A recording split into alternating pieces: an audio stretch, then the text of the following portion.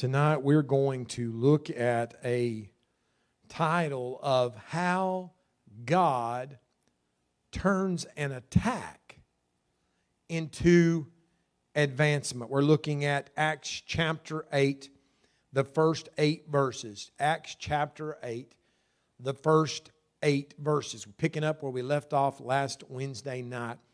And this is Saul that later becomes Paul. And it says in verse 1, and Saul was consenting. He voted for it unto his death, talking about Stephen. And at that time there was a great persecution against the church which was at Jerusalem.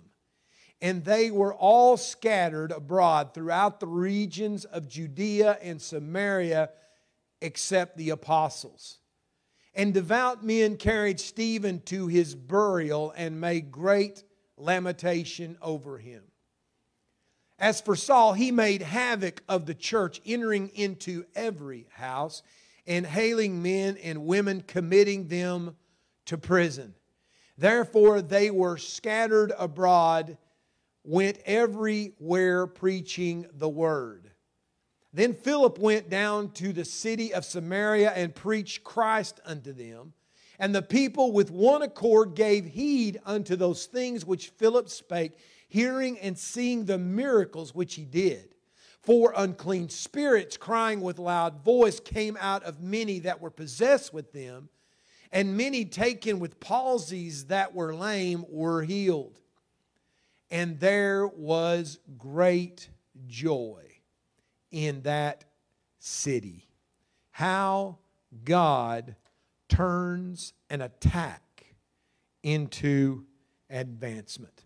Let's pray tonight. Will you pray with me? Heavenly Father, we come before you and we know, God, that you are on the throne. God, there's no doubt about it. You are on the throne. And God, throughout history, Lord, you have always been there. And Lord, there is times that we will have struggles and problems, and the enemy of our soul will try to convince us that you're not on it, that you're not in control, that you're not aware, and that God, that we have to be worried. But God, tonight, as we look at your word, encourage us to know that even in the darkest hour of our life, you are still in control. And God, you can even take the attack that the enemy means to destroy, and you can turn it into an advancement for your kingdom. You can use your people, Lord, when they're under pressure. You can use your people when they're under attack. You can use your people in the darkest hour greater than any other time. God, open our eyes. Let us have all confidence in you and see how, Lord, you have it all under control. We thank you for it. We believe it. God, that you would help us, God, to be steadfast. Lord, let us be filled with your Spirit overflowing, God. And Lord, let us be a vessel you can use. Speak tonight, Lord. Please speak. Not me, but you. And that you would have your way with every life. You know what you want to do. In Jesus' name, amen. Amen. How God turns an attack into advancement. When you look at these verses, I'm going to look at this a little different than I've probably ever preached before. It's a little different. Because as I was reading this, and this is where we were naturally going to be tonight, as I was reading this, I couldn't help but getting out of my mind that of all this scene that we're looking at in these 8 verses, there's several people, several groups that is listed here. And every single one of them is feeling the pressure. They're feeling the heat. Because what's happened up to this point is God, the Lord has poured out the Holy Spirit on the church. The church is Spirit-filled. And this new church is overflowing with the power and presence of the Holy Ghost. And people are being saved, and God's moving and doing great work. But you know as well as I do, anytime you make an advancement toward the things of God, the enemy of your soul is going to come against you. He's going to try to stop you. If he tried to come against God's Son himself, If he came and thought he won a great victory by putting him on a cross, and he tried to stop everything he did, he tried to hinder every miracle he did, he tried to stop every time he ministered to people because he hated him so much. If you'll do it to him, don't think for a second he won't do it to you. But we have an advantage because if we are Spirit-filled, then God can give us the victory. God can give us the wisdom. God can give us the strength that we need. That even when the enemy comes against you and he tries to attack you, he will not be able to defeat you. Yes, there can be dark days. Yes, there can be things that he thinks he's winning a victory. But as we look at these verses here tonight, that even when he thinks he won, just like on that Calvary's cross, he thought he'd won a great victory. He thought he'd shut the mouth of God. Yet he lost the greatest victory in his life. He lost the greatest battle because God knew every detail and God is working. When I read this scripture, and that's the first one I'm going to look at is Satan. But when I look at the scripture, it's almost like you're looking. Have you ever seen a movie and when they produced it, a video and there's something they're trying to show you and tell you a story. And then there's all these different angles. They'll show you the different angles all at the same time. They will show you one piece of it, and then they'll say, meanwhile, at the same exact time, they'll show you a different angle. And when you put all the little pieces together, you have a total different perspective than you look at just at one of those by themselves.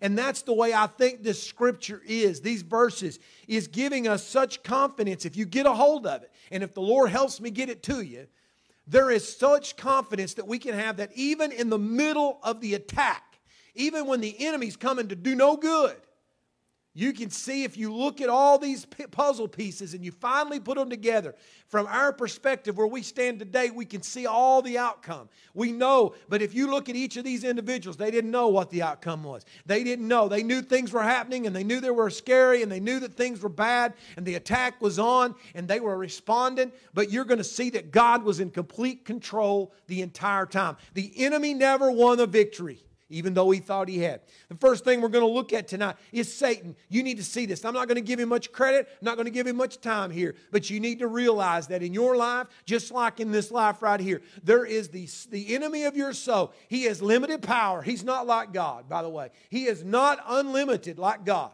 And he has to use his demonic forces because he can't be everywhere at one time. He has to use his forces to try to discourage you, but he will. He will use whatever power he can to cause you to be fearful, to give up on God. And when things hit us and we go through struggles, and I know because I've been there so many times, and I struggle to say, God, do you know what's going on? God, are you coming through? And fear sets in. And we're going to try to get some confidence tonight because the enemy of your soul, you know what? The one thing we need to see about him is, first of all, he's a liar. And Scripture bears that out. It says he's not only a liar, he's the father of it. He is the creator. He is the author of lies. Lies is to take the truth and twist them into something that's not true to try to convince you it's true. And that's what he does in our lives most of the time, is he's coming against you with lies. He's coming against you with an attack. We see that in the political world. It's full of it today. There's so many lies that's going on. You don't even know who. You don't know what channel to believe. You don't know what news source to believe. You don't know who to believe. It is such a mess because that is the tactics of the enemy. Lies everywhere. And so we see that he's a liar. You need to realize that he's a liar. You know what else? He opposes everything that he sees God trying to do. When he sees God trying to move in your life, he's going to try to raise up something against that. You need to realize, though, God has the upper hand. God knows everything. Every attack that the enemy comes against you with, God knew it before you breathed your first breath. Before God gives you a task to accomplish, he knows the attack that's coming. And he's going to be right there to be your victory through that if you just keep your eyes and trust in him. You know what else? Satan's ultimate goal is to kill you and to take you out and to stop you from doing anything for God. That's what he thought he was doing on that cross, but he lost his greatest victory. We seen last week, we talked about Stephen. That's exactly what he did. Because Stephen's voice was so powerful, because he was anointed with the Holy Spirit, because the people, the religious leaders that Satan totally influenced and had under his complete control, that were self-righteous and they were do anything but drawing people toward God. We see that he came against Stephen because he was a Holy Spirit-filled believer. And the Word of God was going forth, and they could not do anything with what he said. They could not defeat him. Why? That Spirit was speaking through Stephen. That's why it's so important that we are Spirit-filled, is because it's not our strength. We can't make it in this hour in our strength. It's only through the Spirit of God's Spirit through us that we're going to have the victory. So Satan tries. And so as we look at each of these other names, realize that there is an attack going on each one of them that the enemy is trying to destroy. The enemy's plan is to destroy it. He thinks he has things under control. And it looks, if you look at it from any of these perspectives, if you look at it when it's going on, you may get that opinion, oh my goodness, look how the enemy is winning the victory. But you have to put the pieces all together, and then you see, oh, he lost one of the greatest victories next to the cross that he could have lost. So we need to see Satan's involved, but God is the one who turns it to an advancement. You know who else we're going to look at? Let's look at Saul. Saul just showed up. Saul was a young man, probably in his 20s, his early 20s, and no more than 30, most likely in his early 20s here. He was a young man that the first time you see him is when he's standing at the feet, standing there holding the coats for Stephen. And it says in verse 1, Saul, who later becomes Paul, says in verse 1, and Saul was consenting unto Stephen, his death. It means that he was agreeable. It also can mean he voted. There's a chance that he was on the Sanhedrin. If so, he voted for it, and he wasn't going to get his hands dirty. He wasn't going to be a part of it, but he was kind of like some of this group that's going on, some of this Antifa stuff that's going on. There, you've got people that's coming into these mobs and these cities, and it's not the people that live there you necessarily have to worry about, but it's that group that comes in that doesn't live there, and you've got people behind the scenes and says, hey, are you going to put up with that? Is this the way you're going to let them treat you? Go do something about it. Hey, I'll hold your coat. I'll hold your coat. You do the dirty work. You stir them up and let them go. And he was holding the coat. It says he was consenting unto Stephen's death. Why was he like that, by the way? Why was Saul so hardened and angry? Because we see in verse 3 that his anger, after this, he even gets worse. It says in verse 3, as for Saul, he made havoc of the church. That word havoc is such a powerful word. This word is referring to a wounding of a boar pig. This is the same word that's used of wounding a boar pig, as in it's talking about the one scripture of how a boar, ravages a garden. It's like wounding a boar, and it goes crazy, just doing crazy damage everywhere it goes, just out of control. And that's what's going on here. This is the description we see of Saul's life. That once he heard this preaching of Stephen, and once Stephen said these stinging words that brought judgment against the leadership of the church and said, you've killed the very Son of God, the Messiah you've been waiting on. You all have blood on your hands. And anger filled them because they were sitting there thinking, why is he so angry? Because he's suffering with self-righteousness. These religious leaders, these men that were part of this Sanhedrin, most of them were so self-righteous that they looked at the lives that they lived and they thought they lived so good and they lived so close that God was lucky to have them and God must be proud of them. And everybody else that didn't live like them, they looked down their nose. And that's sometimes a problem when you look at what you do and you look at your righteousness. And Scripture tells us that our righteousness is as a filthy rag. I was thinking about that earlier tonight, and I was thinking about that. We went on vacation one time, and I had done something with washing some dishes, and my wife was kind of upset when we got back because I had left a dish rag that I'd done something with, and instead of hanging it up and letting it dry, I had just dropped it down in the sink, and it was hidden. We didn't see it, but when we come back through the door from being gone several days, we didn't have to look for what that smell just knocked you down so you come through the door. That little bitty dish rag that had just been left with some things in it for a few days had taken over the entire house. And so I even threw it away. I wouldn't even try to wash it. I was like, that is so bad. I'm throwing it away because I'm getting it outside because That is too bad to even try to fix. And that's kind of what it points out when it says that our righteousness is as a filthy rag. It is so putrid. It is so vile in the presence and the nostrils of God. And so Paul is sitting there, or Saul is sitting there, thinking of his own self-righteousness and so proud of what he had. But he couldn't see the fact that what he did in his own strength, what we do in our own strength is a putrid smell in the presence of God. It's only when we accept the perfect righteousnesses of His Son, Jesus Christ. So we see that Paul is coming after the church, and we see that Paul is being influenced by the power of Satan. Satan had found his new man. He'd found the person he was going to use to shipwreck the church. He found someone that he had complete control, and he put anger in him. And it says that he took people and he was dragging them out, and he was binding them. It even says that he assaulted them. He was beating and dragging, and he was throwing. And later in his life, when he gave his heart to the Lord, he grieved 2 or 3 times. He talks about the person he used to be and the things that he used to do.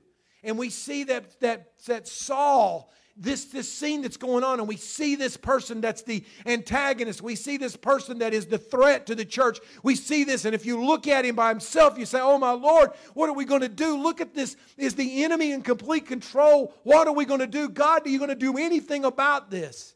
But if you follow his life through just in the next chapter, 1 chapter over, all of a sudden God has a plan, and he had a plan before this, and he was already working the plan. And God is going to arrest his heart, and God's going to reveal himself to him, and the very one that he is persecuting is going to be standing before him with a bright light, and his eyes are going to be blinded, and he's going to repent. And he's going to become the greatest warrior for the things of God. He's going to write about half of this New Testament. He's going to be the greatest power that God uses to build the church and not tear it down. So does God take an attack and turn it into an advancement? He did in the life of Paul. He did, because he turned him from Saul to Paul. We see here, not only is Satan, we see the picture of what Satan's trying to do to the church. He's trying to stop. He's trying to gag. He's trying to kill the church. And he thinks he's winning. We see that Saul, that he thinks that he's going to advance against the church, and he's getting ready to be its greatest advocate. He's getting ready to be its greatest promoter. So God's under the ultimate control. God knows what he's doing. Not only that, we see even in this verse 2, we see Stephen. All these are S's, by the way. Stephen, we see that God, if you look at that situation, Stephen, a mighty man, spirit-filled, power-packed, on fire, dedicated, completely yielded, no matter what the cost, man of God, who did great and mighty things, wonderful miracles, and God used him to preach. And his life was cut short. And if you look at it from the perspective of his short life, and you see it, and even we see that some godly men here we see the verse 2 that says, and devout men, God-fearing men, carried Stephen to his burial and made great lamentation over him. They wept bitterly over the loss. And they seen this was the one that when they voted for 7 men, on everybody's lips, this was number one. Everyone in unanimous consent said, Stephen's one of the 7. He's the first name. He's the first one that's listed in Scripture. He is the one that God had such a hand on. And we see that he is now, if you look at it by itself, we see it looks like the enemy has won a victory.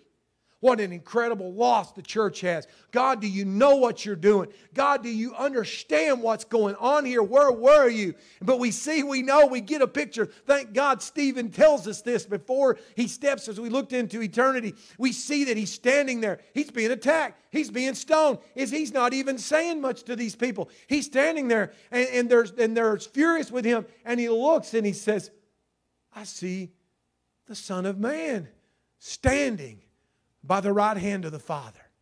Oh, that's what infuriated him the most.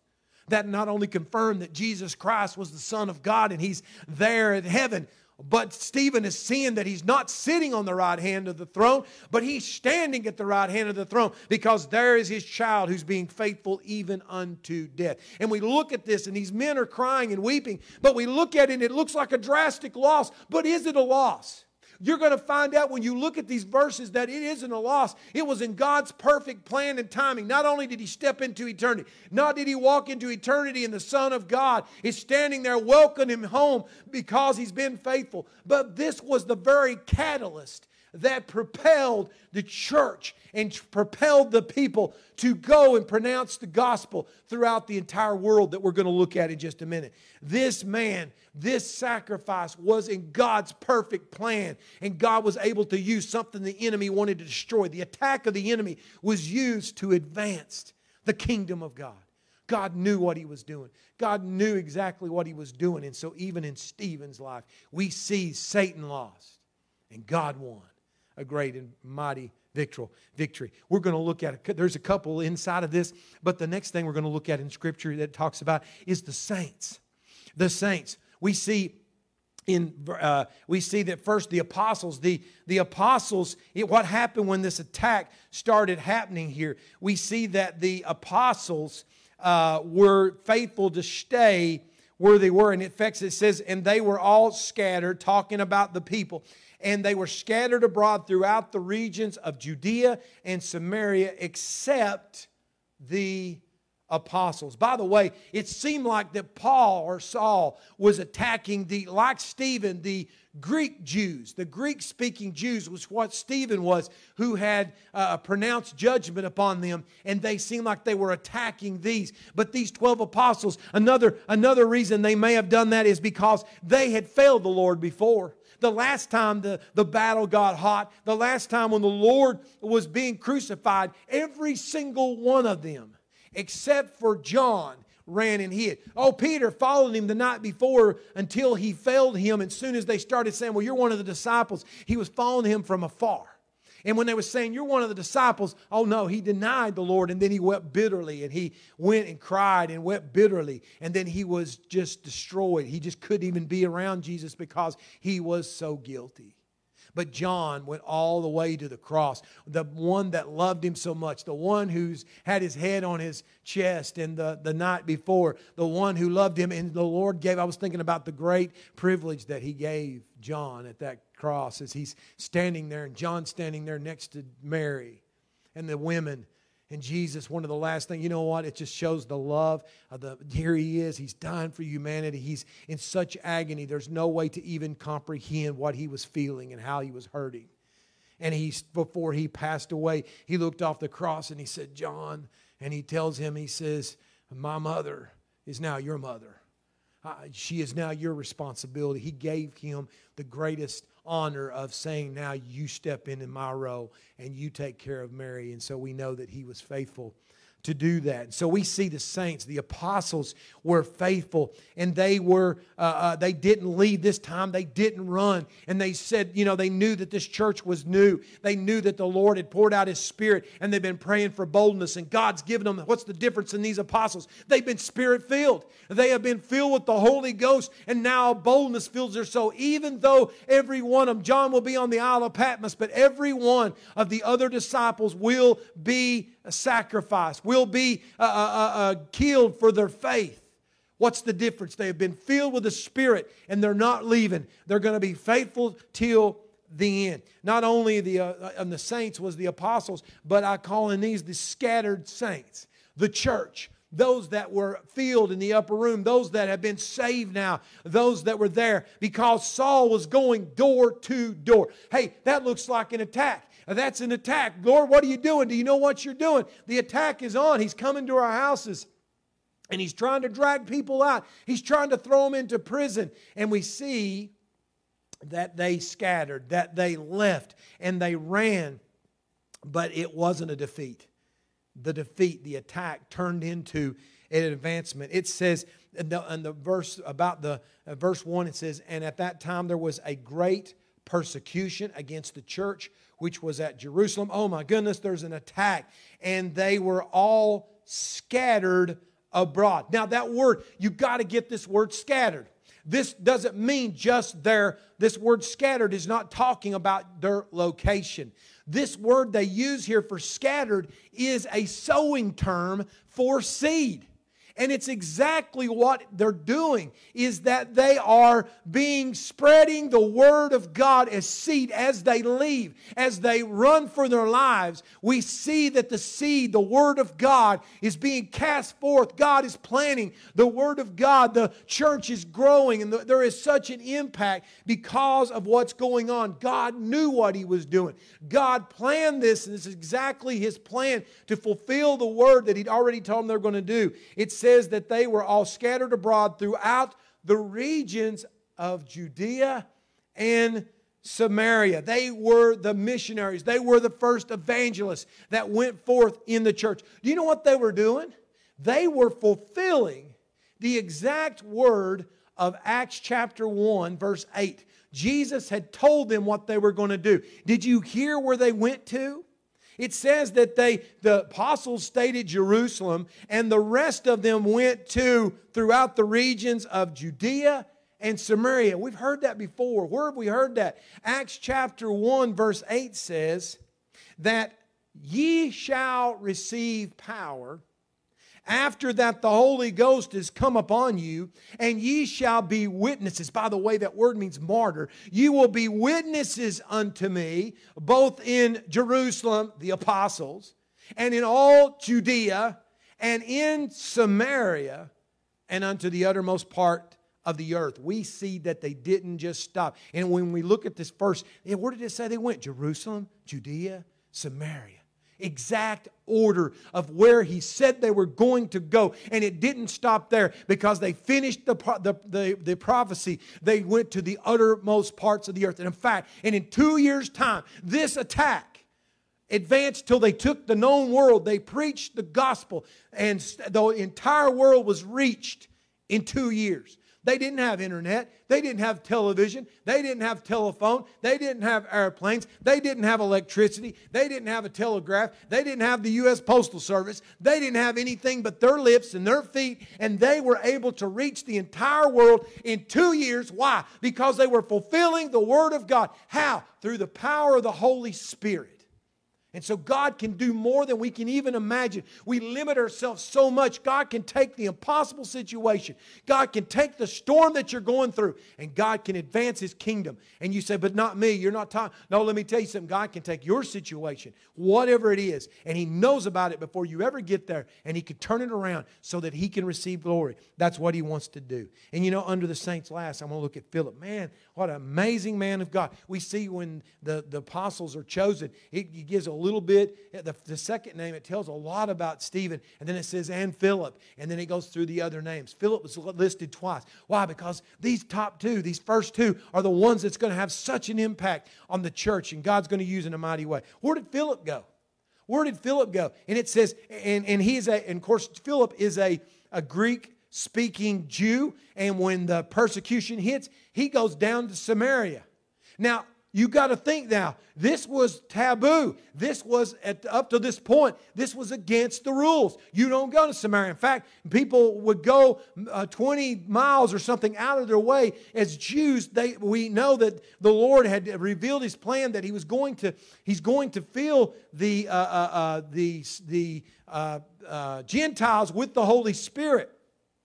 But at this point, when they flee, he doesn't try to go around it because he's more understanding. He's a Greek-speaking Jew, and he goes straight to the place where they were half Jew and half Assyrians. And they had married, the Syrians had married into the Jews, and so they weren't full Jews, and so they had always looked down at them, and they'd always held them at arm's length, and they always tried to avoid them if at all possible. But if you'll remember, 7 years before, Jesus said one day, I must needs go through Samaria. I'm going, what are you talking about, Lord? We don't go through Samaria. Yes, I must needs go through Samaria so He could reach a woman who had been married many times, and then through her testimony, the whole town comes to Him, and they listen to Him, and they keep Him there for a couple of days. They say, hey, we believe Him not because of what you said, but we believe Him because we've heard ourselves. And so He presents the gospel. Jesus comes and preaches to them. And so Philip, on his way out of town, he goes straight to Samaria. And it says, then Philip went down to the city of Samaria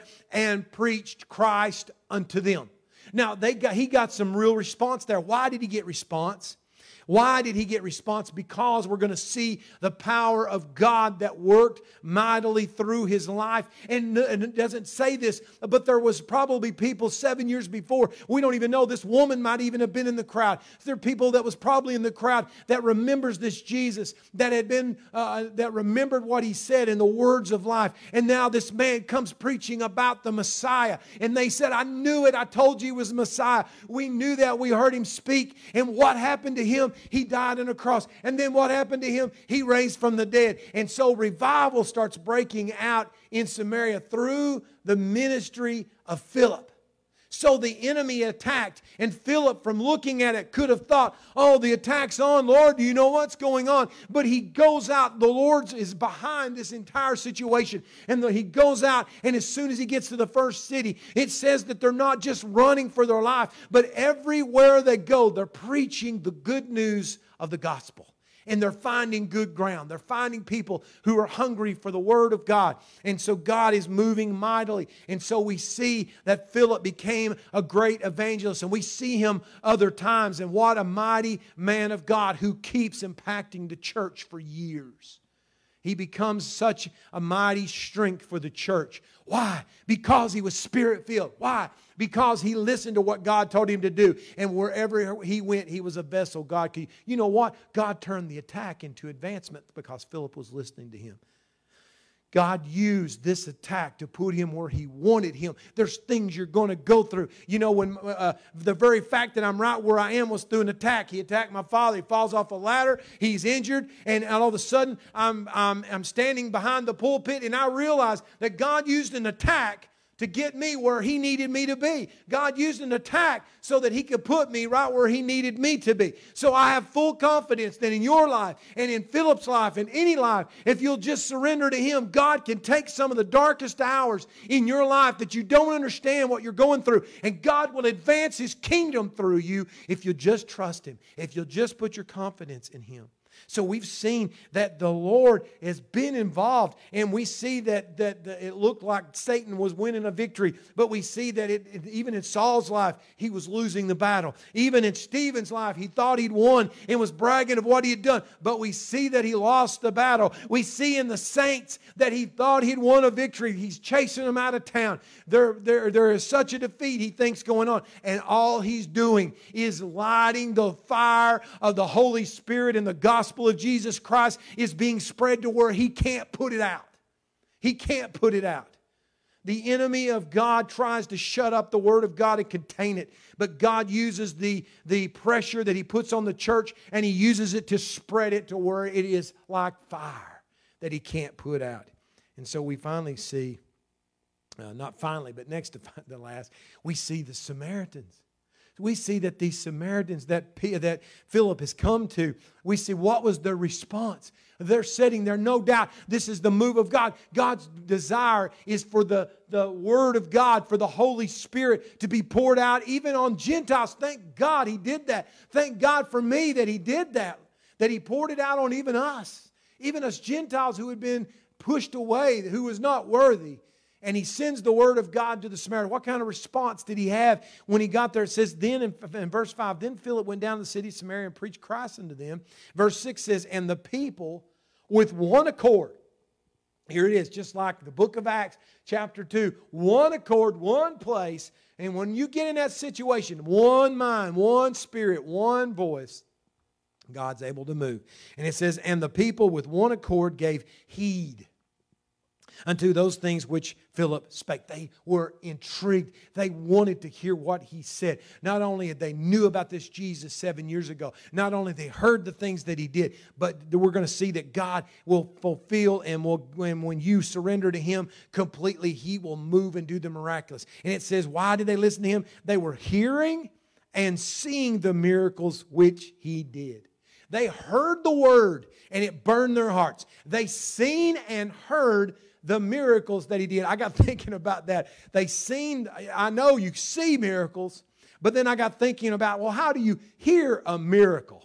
How do you hear a miracle? And then I was thinking about some lives that I know that has been so transformed, and the lives that have been so changed and turned around, that you didn't even have to see the event happen. But when you see them again, just like this man that was sitting by the gate, this gate called Beautiful, that was raised up, that was healed. And you didn't have to see that happen. But the next day when he was walking through town, anybody who wasn't there seen what had happened and what the Lord had done for him, the healing that had happened to him when Peter and John had got a hold of him. And we see that they knew that a miracle. Why? They had heard what had happened and they had heard the Word of God. But when they see it, then all of a sudden what they heard becomes real because they heard of the changes that had been made. And so we see that they heard and seen, and so God was able to draw them. And it goes on and says, for unclean spirits, crying with loud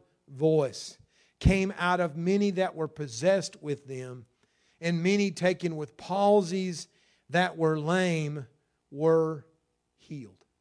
We see that God did the miraculous, just like He did in the ministry of His Son Jesus Christ. That the reason that these people were so drawn to Jesus was multiple things. One is that when they heard Him preach, when they heard Him speak, the Word was so much, it was life. It was not just somebody teaching. It was someone with authority. It was someone who was speaking from experience. It was God talking about Himself. And so they knew what his words had life, and they hung on every word. And if that wasn't good enough, then every person that came to him sick, he reached out and he touched and he ministered and he raised up and he did the miraculous in their sight. And they knew this must be the Messiah. This must be someone special because of what He's able to do. And God gave that ministry. Didn't He say we'll do more than He was able to do? Why? Because He goes to the Father. He's sending the Comforter, the Spirit. Listen, I'm not satisfied that we don't see that on every service. I'm not satisfied. I know God wants to do that. I'm believing that. I want to see that on a regular basis here in America again. I want to see it in our church. I want to see it in my own eyes. I've seen miracles. I've seen the miraculous. I want it to be so natural and so normal that we expect it. That we come with expectancy, knowing, well, of course, if you come in here, you're going to get healed. Of course, He's going to raise you up. All you got to do is just have the brothers lay their hands and sisters put their hands on you and pray for you, and God's going to raise you up. We would believe it. But we need to again say, God, we need to see it again. We need the mighty move and miraculous power of God to move so that people see again that God is on the throne. He still hears, He still moves, and He will do it, but we don't trust Him enough. Sometimes we don't believe Him. We don't even ask Him sometimes. You don't have because you ask not. Isn't that what James said? So we see that there was miraculous things done, and that even Samaritans, there could have been even some of the Samaritans who had been praying.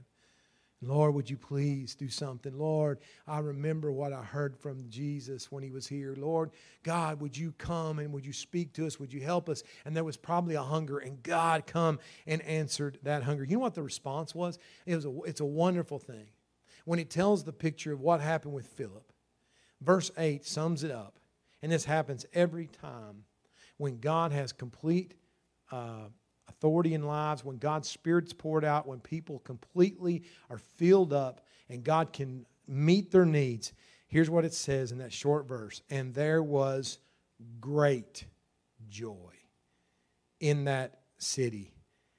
There was great joy in that city. Why? Because the good news of Jesus Christ had been preached and the needs had been met. And this is what people really need and desire, is to hear the good news and for Him to transform their lives. That's what people are looking for. So we've seen tonight, and finally we're going to look at the last one. It's the very thing that weaves its way through every one of these circumstances. We've seen that when the enemy come with an attack, that God was able to advance even though Satan had a plan. God won the victory. Even though Saul thought he was going to be the one who put down the church, he became God's win. God's advancement was to transform him into the greatest apostle the Scripture tells about, who was so powerfully used by God. We see that God used the sacrifice of Stephen to advance and be a catapult for the church to move forward. We see that the saints was the very ones sowing the seed. They're running for their lives, and yet God used this to sow the seeds of the good news throughout all the world that they had at that time. And we see that the Samaritans received the light, and God poured out His Spirit and His power and met their needs. And now the word is going forth to the Gentiles. And God is using Philip as one of the first great evangelists. But you know what? This is the one that actually is available even today. The Spirit of God is the one who has the ultimate power in your life and in this situation. This is the person of God that is able to win great victories, turn the attack into an advancement. You know why? Because one reason, He's omniscient. He's all-knowing. There's not one thing in your life that God doesn't already know the outcome. God doesn't already know the plan. God doesn't already gone before you. God's already working before you get to the problem. God's already there. And so we can worship God because even when we're going through our greatest problems, He's omniscient. Satan is none of these. Satan is none of these. He is not all-knowing because God can even tell him the plan. I'm going to fill you. I'm going to die on a cross. I'm going to raise again. And Satan cannot stop it. Why? He's not all-knowing. He doesn't know everything. And also why? He's not omnipotent. He's not all-powerful like God is. God has unlimited power. Satan does not. And then also, God, thank the Lord that God is omnipresent. He's right there in that house with you.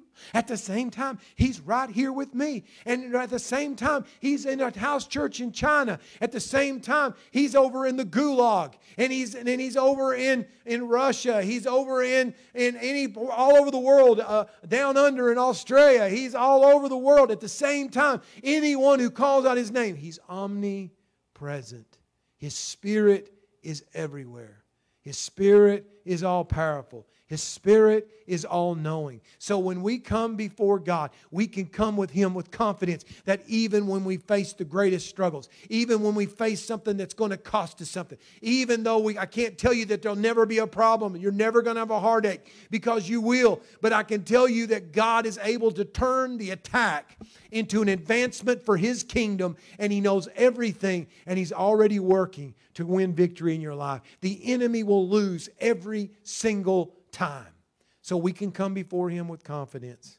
I found this one verse. I want to close with this, because it is a verse that when we come before God realizing how powerful and awesome it is, we can trust Him through every problem, through every situation, because He is all powerful. 1 Chronicles 29:11 says, "Yours, O Lord, is the greatness and the power and the glory and the victory and the majesty, for all that is in the heavens and in the earth is yours.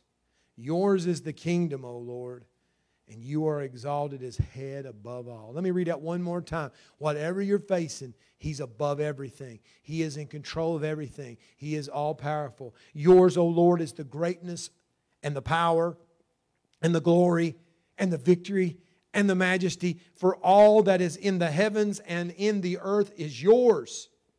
Yours is the kingdom, O Lord, and you are exalted as head above all. He's on the throne. He's all powerful. And tonight, I don't care what you're facing. I don't care what we face tomorrow. Things can get dark. Things can get tough. But let me tell you something. He will, and very likely will, turn your attack that you're going through into an advancement for His kingdom. Just don't give up. Just don't listen to that voice. Because when you look at these pieces, every one of those is like a single puzzle piece. Have you ever had a puzzle you're putting together, and you might even find when you're cleaning up somewhere, you may find a single puzzle piece and you're looking at it and it's weird shaped and you can't even tell the colors, what it even goes to, and you're thinking, well, that's crazy. You may even throw them away. Have you ever threw away a puzzle piece only to find out later where it really is supposed to go? But let me tell you something. How important is that piece? When that puzzle, all the pieces have been put together and there lacks one piece to go. You may even have bought a puzzle like this and it's missing one piece. It goes right in the center somewhere. And with that one piece, it would complete the picture. And how important is that one little piece for that one picture? You just get just frustrated because you can't finish it. Why? Because you're missing that one piece. Every one of these little examples here tonight in this word is telling you one little puzzle piece. And by itself, it may look fearful. By itself, it may look like God lost control. By itself, it may look dark and it may look dreary. But when you put all the pieces together, and the Word of God gives us that perspective that we can stand back and the whole puzzle is put together, and we can look at every one of these little pictures, all these little videos of what happened and previews of what happened. And when you put all the pieces together, you know what you can say? God wins the glory every time. God's on the throne every time. God knew what He was doing the entire time. Devil, you're an idiot because you fell right into the plan of God. The very thing you were trying to stop. The Lord was able to win a great victory, and all you did was propel it. All you did was make it happen with what you did. All you did on that cross was make it happen. God brought my freedom by what you did. God caused the church to spread throughout the world and the Spirit to be poured out on people, flesh all over the world. Why? Because the victory was won, and the attack that was to destroy became an advancement for the kingdom of God. And whatever's in your life, whatever situation you're facing, God will do the same thing if you'll let Him. Don't give up. Don't you dare listen to that enemy. Don't you let him win a victory, because God will show you, if you hang on, He'll show you His power that He's already done. He's already won the victory. You just have to hang on to that. Do you believe that tonight? I hope you do. I hope that you've somehow got a hold of this and realize whatever we're facing, God's on the throne. He's under control. Amen. I'm going to close tonight in prayer. And tonight, first of all, I just feel like I always need to do this and try to anyway. I wonder, there could be some tonight that's watching this. Some of you, you may not know the Lord. You may not understand. You don't have faith in Him. You've been listening. You've been thinking about it. And He's maybe been drawing you a little bit. But you've not given your heart and life to the Lord. I want to give you an opportunity tonight to give your heart and life to this Savior who has everything. The one that can turn your life that is so dark into brightness, into joy. That even as you go through struggles, you can be assured that your attack will turn into advancement. The things in your life will bring joy instead of just emptiness like it always did in my life when I was running from God. He'll save you tonight, and it's so easy to do. All you got to do is ask Him. You don't have to be good enough. You don't have to give anything. You don't have to try to fix anything. All you got to do is just surrender your life to Him. He'll fix everything. He'll do the cleaning. He'll do the work. All you got to do is surrender to Him. It's so easy. So many people will stand before Him one day and they'll just say, why didn't I listen? Why didn't I do it? Why didn't I take that little step? And I would be one of the redeemed. And so tonight you can do that. Tonight I'm going to pray with you. And if you don't know Him, would you just bow your heads? You don't have to say the exact thing. You don't have to. All you do is talk to Him in your own way and ask Him to come into your heart and life. Will you pray with me tonight? And I'm telling you, the Lord will transform your life. He'll do it just like He did mine and so many others that are watching tonight. Heavenly Father, I pray, Lord, that as these that come before you, Lord, right now, that you would touch them. Let them feel your presence right now. And Lord, right now, let them say, Lord, let them tell you they're a sinner.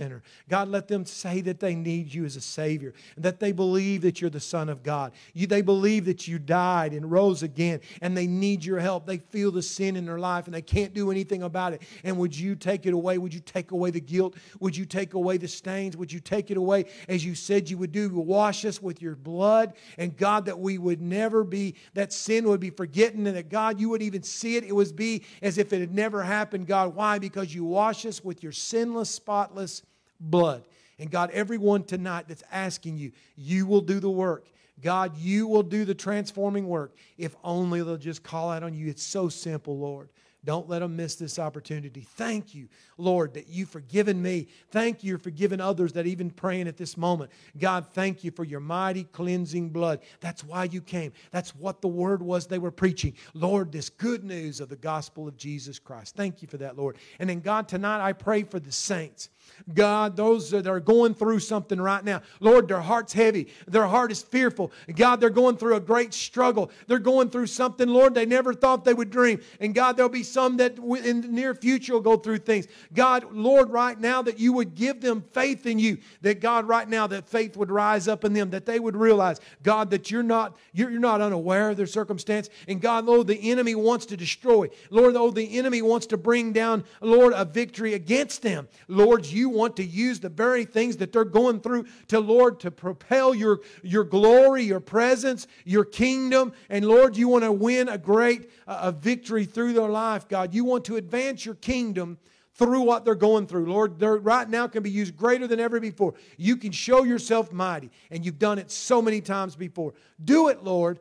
Show yourself mighty, that you would receive the glory and honor and praise. And then, Lord, for the rest of us, God, get us on fire. Lord, get us on fire from the kingdom, Lord of God. Lord, let your Spirit overflow us. That, God, that there would be in a move of your Holy Spirit like never before. God, this nation needs to see the Holy Spirit of God at work. And that, God, that you would push back darkness. You would bring down strongholds. And, God, your church would be a light like never before in this nation. Do it, God. Start it here. Start it now. Do your work. You receive the glory. You're the one that does it all, Lord. Your Spirit is the one that does it all. And we thank you for it. You're still on the throne. Amen.